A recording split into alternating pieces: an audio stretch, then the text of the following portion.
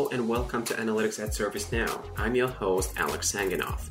In the next 7 episodes, we will share the ins and outs of leading a successful analytics team to run the company by data. In today's episode, we're joined by Brian Hoffman, leader of data science team that help make everyone at ServiceNow smarter every day. So let's hear it from him, how to make AI smarter every day. Hello and welcome to the show, Brian. How's everything going? Great. Thanks a lot, Alex. Things are going very well. I cannot say how enthusiastically I was waiting specifically for this episode because I have so many questions to ask. I have to be honest, right?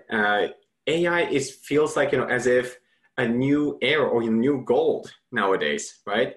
Any feature, any product that we see, AI is already embedded. And of course, I would like you to help address the elephant in the room.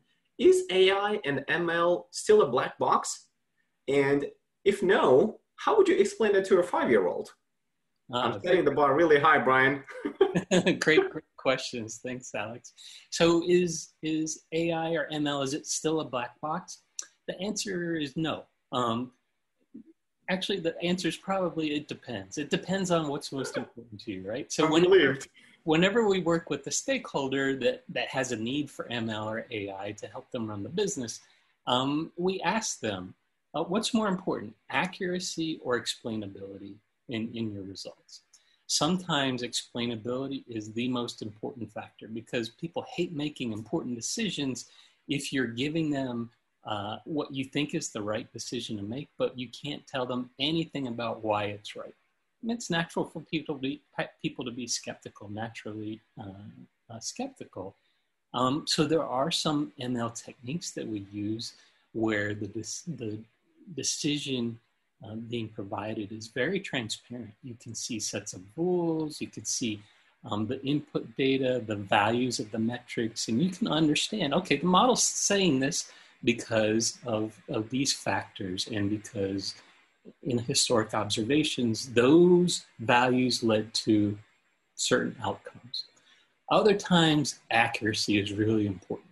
In those cases, they may be willing to take some trade-off in terms of explainability versus accuracy. So if explainability is important, we use techniques to generate what we call reason codes that explain why is this model saying this is a good customer to sell to, or why is the model saying that this support ticket's going to take longer to close than average. So we can rely upon those methods and the research that's been done in terms of explainability in order to make sure we provide that alongside the actual prediction or recommendation. Now, in terms of explaining it to a 5-year-old, I'll give that a stab.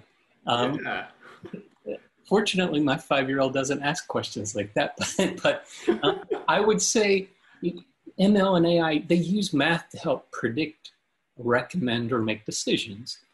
So for example, if you wanted to know whether or not mom and dad would say yes to a play date request. You can assume the answer is no. Well, you would consider things like, how often have they said no in the past? And do they seem to like your friends? And do they have to spend a lot of time cleaning up after your play dates? So if you had observed the answers to those questions over time, you would probably have a pretty good idea of whether or not they would say yes or no. But ML and AI help you to make a math relationship that gives you some measure of confidence in how they're going to respond. I could not agree with you more. I think even 5-year-olds are too smart these days, where they know exactly at the right time, especially doing shelter in place and working from home. They know exactly when to ask for what they want, especially when you're in an important meeting like this one right now. Yeah, maybe kids have their own AI model. Absolutely. Absolutely. So peeling the onion one layer down, can you walk us through what is a typical day of a data scientist is like, and what does it really take to build an AI or ML capability from end to end? Like, where do you start? Where do you consider it a success? And what are those, success criteria? Mm-hmm. Yep. So if you're going to build AI ML capability, one of the most important factors is data. And in fact, that's a big reason why I joined ServiceNow almost 8 years ago, is that I could see that we had contract data, usage data, support data, information about accounts, just tons and tons of different data types. And it was being curated into this nice data warehouse. And there were even snapshots of that data going back daily for years. So that is really valuable and a compelling use case to the data scientist, because that's oftentimes the type of information that we need in order to make reliable, robust models that predict what's going to happen next, predict customer behavior, or whether or not a sales rep's going to attain their quota. So that's an important factor, having data warehouse, a nice curated data warehouse. I always point out that Shiv and his team make our jobs easy by maintaining that big, beautiful data warehouse. Right. It also takes data engineers, because when you're talking about that volume of data, most of our data scientists can write a SQL join statement, but if they have to write 200 or 300 of them in order to get data all together and make sure it's in the right format and it's accurate, well, some of our data scientists can do that, but it's better if we leave it to the true experts, the true pros. It also takes data scientists, so people that understand statistics, they understand machine learning algorithms, they know what algorithms are good matches for which problems, or what kind of feature engineering, how do I structure the metrics that I'm going to use in the model so that the model will get the maximum use out of them. And then finally, it takes good use cases. You can have all of those other things, but if you don't have an engaged business saying, yeah, we think we know how we can use this and we see the value, then it's just speculation without great use cases and engagement from the business. So, so that's what it takes to build that capability. In terms of a day in the life of, our data scientists, they're usually either attending meetings to figure out what are we going to provide in a project, what's the target, what's the business process. Understanding the business process is imperative, because if you can't tailor what you're building to what the business needs and how they're going to use it, then it's just going to collect dust. And then the data scientists have to be good at programming. They also need to do lots of data profiling. And that's one thing that if somebody starts out in data science school or getting an ML degree, they don't know up front. A lot of your time is going to be spent doing correlation matrices and looking at data relationships and trying to fix data, because even our data is not perfect at ServiceNow. There are gaps in the data. There is bias in the data. So figuring out what may be a little shady about this data set and how am I going to adjust for it is another step. The data scientists spend a lot of time working with our fabulous data engineers to pull all that data together. And then they start applying the algorithms. So they need to know, what do most data scientists use, but sometimes what are some of the specialized techniques that we use. At ServiceNow, we actually use a great technique that was developed by Google called causal impact that lets us figure out if something happened at a certain point in time, did it change what was happening? So we use that for figuring out, are people getting benefits from the ML tools, the predictions that we make?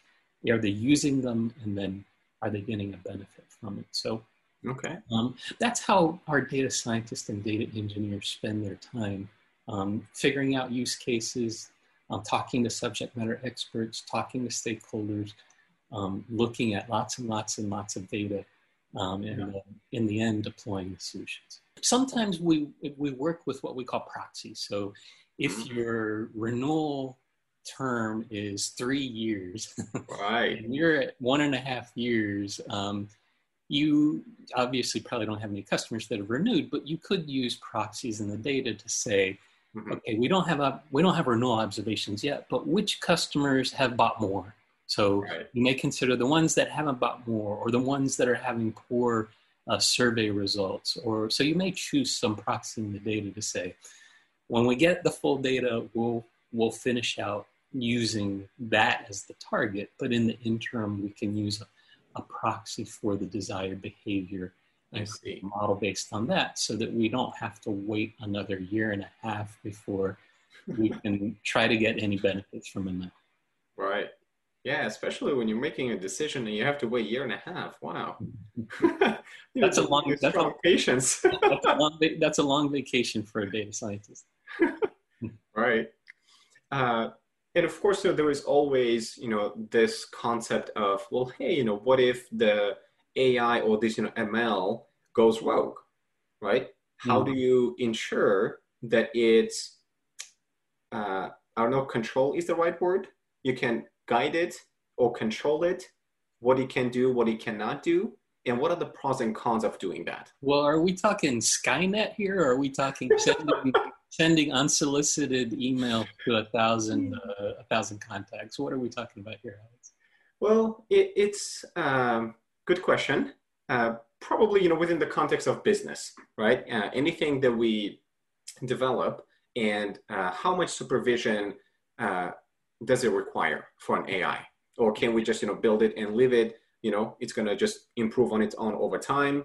And what are the chances of an AI going rogue?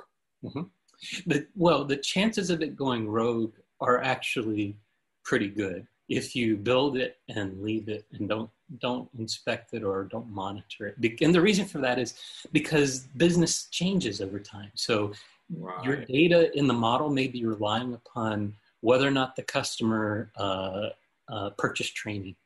But if you add another category to that field in that table that the model hasn't seen before, there's the possibility of it coming to different conclusions based on the new data that exists, the new values in the data. So you can certainly work to try to minimize that behavior and the chances of that occurring, but nobody's perfect. I mean, when you're working with a data set, sometimes it's hard to think that far ahead that, okay, we may not even be in the software business in 3 or 4 years. Maybe we've worked and we're doing something else completely different. So that's why it's important to put in checks and balances. And it may be a surprise to hear that we actually use ML to monitor ML results and models, but we do. Our teammates like Sabanjan have built processes to use ML to monitor ML predictions and tell us whether or not they're getting a little crazy or a little shady, and to monitor the input data and say, is this data, are there new values here? Are there lots of missing values when they weren't before? Have the average values shifted over time? So those are the kinds of checks and balances we're working to put in terms of governance for AI and ML models. Wow, it reminded me of the Transformers movie. So you pretty much bring the Optimus Prime. That's right. Make sure Decepticon doesn't go, off and doing its own thing again. Maybe we should rename our internal product that monitors other models to Optimus. Yeah. I love it. Okay, let's peel one layer down.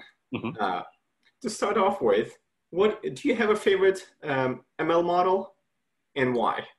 I do. I have two that I have a really strong affinity for. Okay. One is called the decision trees. And the reason I love decision trees is they're so simple. The concept is you have your data in rows and columns, and you define what the target is, or the variable that's important to you. Like, is a customer going to renew or not? Or is a rep going to attain their quota or not? And then it uses all the other fields to look for a way to split the data into two. And it chooses that on the basis of how much of an improvement in prediction accuracy am I going to get by making this split. So it does that. It goes through every column and figures out the ideal split point.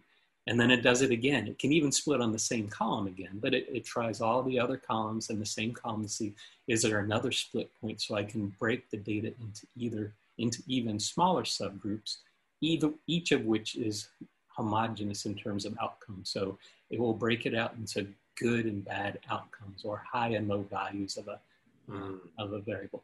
It's really easy to explain to people because you can take the path, and that becomes the rules that help explain how it would score another observation in the future.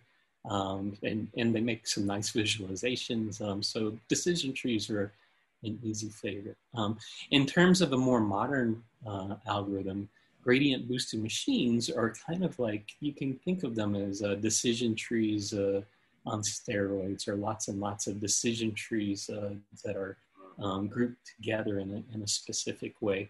Kaggle is a competition in data science where anybody can enter these competitions to make predictions based on a common data set. Wow. And over time, gradient boosted machines were techniques that really started to win more and more of those Kaggle competitions. So, many of our models at ServiceNow are gradient boosted machine models, simply because they're usually pretty darn accurate. They can handle large amounts of data. They do require some optimization, but we've got processes for optimizing the input parameters. And we even have both internally developed and external methods for deriving reason codes from those models, so that even though it's a nice complex method that gives robust results, we can still derive reason codes for explaining why is the model saying that this person is probably going to get a bonus. What's the relevant information? And how does that tie back to historical observations? Interesting. I am beginning to think that decision trees are almost practical. Can you give us can you give us a quick example of what is the simple decision tree that someone might encounter on a daily basis, even with making a quick decision? I'm assuming, right? You just go between options, and then versus the gradient booster you mentioned. Well, so let's go back to our 5-year-old example. Right. If one of the input criteria, one of the input pieces of data to our model is, how many people am I requesting to come over for a play date? And maybe the target variable is whether or not mom and dad are mad after the play date. You may be able to just manually look at the data and say, okay, if the value is 1, they're generally happy. They're not usually too unhappy. But if the number gets above 5, they are grumpy. They won't even, they send me to bed as soon as people leave, because they have to clean up so much stuff. They have to paint the walls. They may have to replace the drapes. So they're grumpy. You may be able to just look through the data manually and see, okay, when the value gets above 5, almost assuredly they're angry. So that's an example of a really simple decision tree. An example of a simple gradient boosted machine, not so much, right? These are sets of, in essence, these are sets of weekly predictive learner. You can think of them as sets of weekly predictive decision trees that, when you combine them all together, give you a good idea what's going on across lots of different cases. So explaining the structure of gradient boosted machines, not so easy, but that's why there are some nice techniques for deriving reason codes that say, okay, if among all the set of decision trees, or starting at the nodes of sets of gradient boosted machine trees, right? What is the most frequent starting node, or how often do variables appear in the different branches of the tree? So that's part of the process for explaining. Wow. Okay.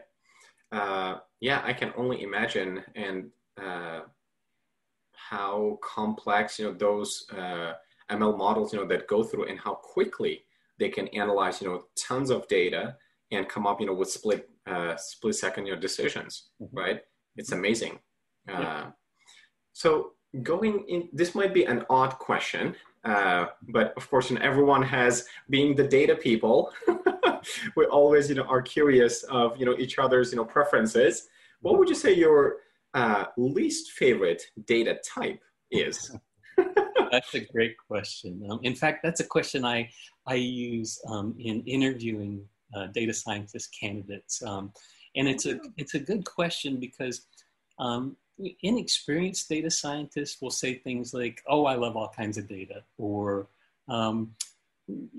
if they have more experience, they may say things like, text is a challenge because working with a variety of unstructured text can pose challenges, but also pose great opportunities. Sometimes data scientists will say, "Oh, image files or clobs or blobs are tough to work with," but the right answer, the uniformly correct answer, is date type fields, because those occur in so many different formats that it can be a challenge adjusting the algorithm. So what is it expecting the format to be? Does it include minutes, seconds? Are there colons between the different portions of the time? Is it year, month, day, day, month, year? Did it differ from different geographies?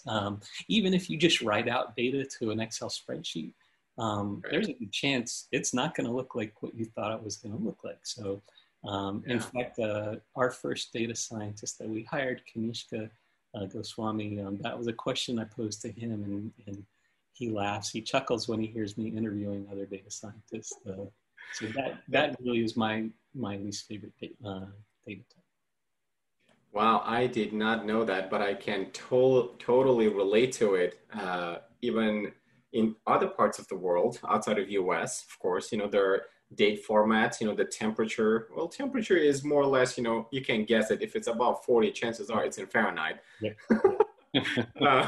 But with date, I totally agree that, there are so many combinations. I'm glad I asked. Now I know the answer. And coming into a more strategical piece of, having this, capability within the company and within the teams, right? If other analytics, leaders would want to establish a data science team within their teams and, or, companies, organizations, what would it take them? And more importantly, why should they even have or consider establishing a data science team? Mm-hmm. Well, those are a couple of great questions. I guess if you're a leader in a department, and you need to consider, do you want to invest in your own bubble of data scientists and data engineers, or do you want to take advantage of a centralized resource? And at ServiceNow, both exist. We have a good number of data scientists and data engineers in the IT group that work on a variety of projects. They work with lots of different data. They are familiar with processes of deploying models, getting them incorporated into dashboards or into applications. Right. There are also some pockets of data scientists embedded within some departments that typically worked on very specialized tasks, but may not be able to take advantage of knowledge of, okay, what's the latest data going in the data warehouse, or what's on the roadmap for data that we may be able to take advantage of. So there are pros and cons on both sides, but I think ServiceNow gets a lot of value from having a nice centralized resource in terms of data science. And those data scientists have the benefit of having worked on a variety of different projects. So they have the benefit of knowing how marketing leads play a factor in trying to predict downsell. If the number of leads coming into marketing has dried up, then a customer is much more likely to have a downsell. So if they worked on a marketing project and then later on a renewals project, they'll have the benefit of knowledge of all of the different data types. So that's something that the leaders really need to ask themselves. What would it take them to develop them? Well, they need access to the data, the knowledge of the data. They probably need either a data scientist that's a 2-star athlete and can do data engineering and data science.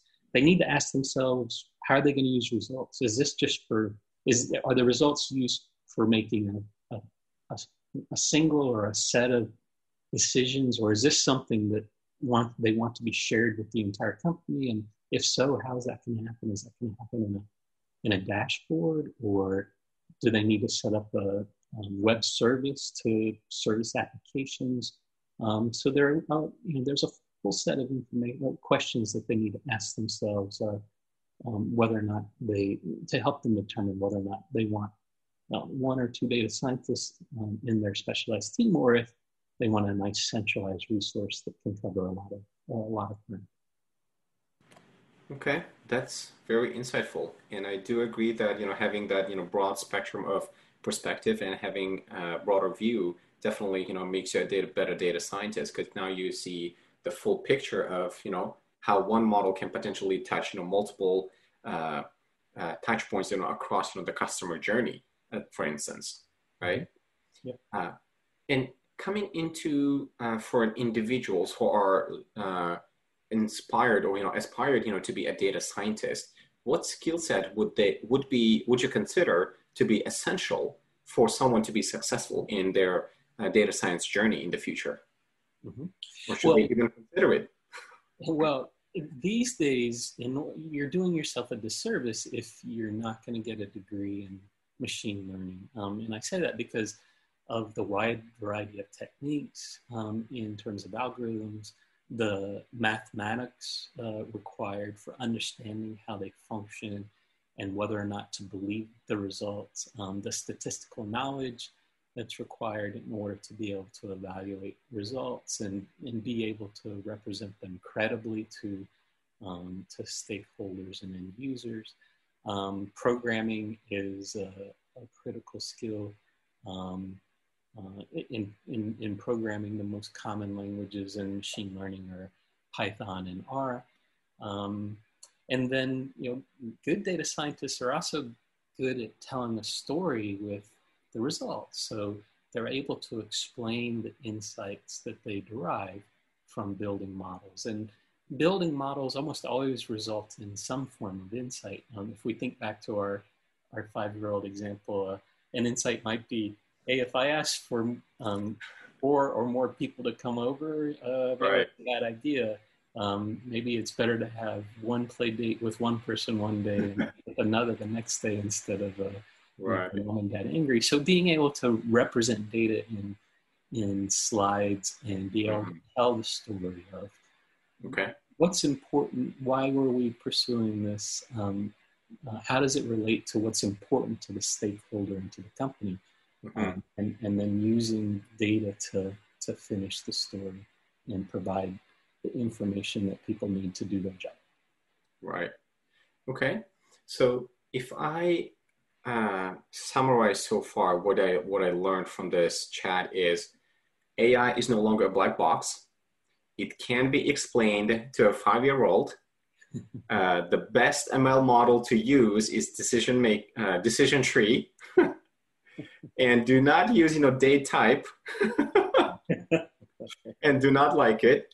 It definitely takes a broad set of challenges to establish an AI capability, and more importantly, it's more of each company has their own decision to make whether they would like to establish a data science team or not.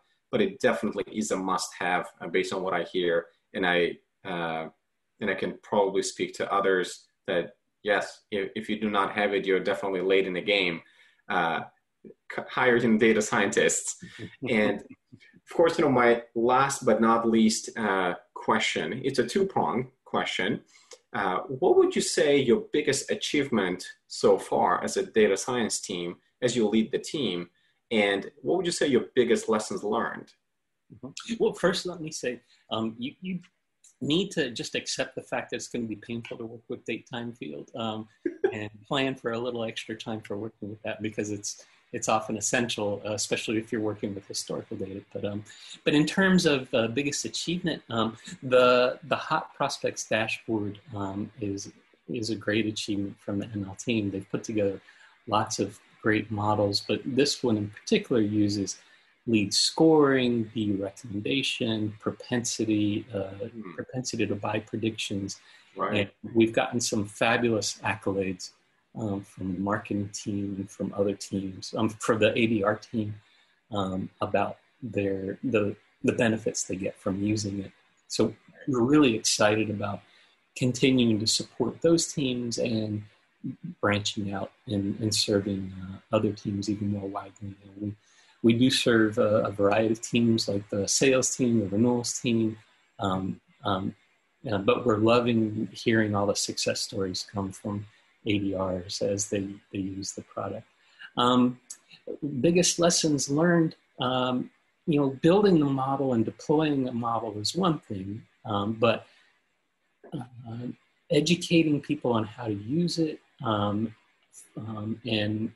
making sure the business has a clear idea and a cadence around use is another. So we've learned how to use ML to monitor the use of ML models. So we can figure out who are the power users, who are the medium or low frequency users, and who are the non-users, and then use that information to foster adoption. So for instance, we've had power users give webinars to their peers explaining the benefits they get from using ML models.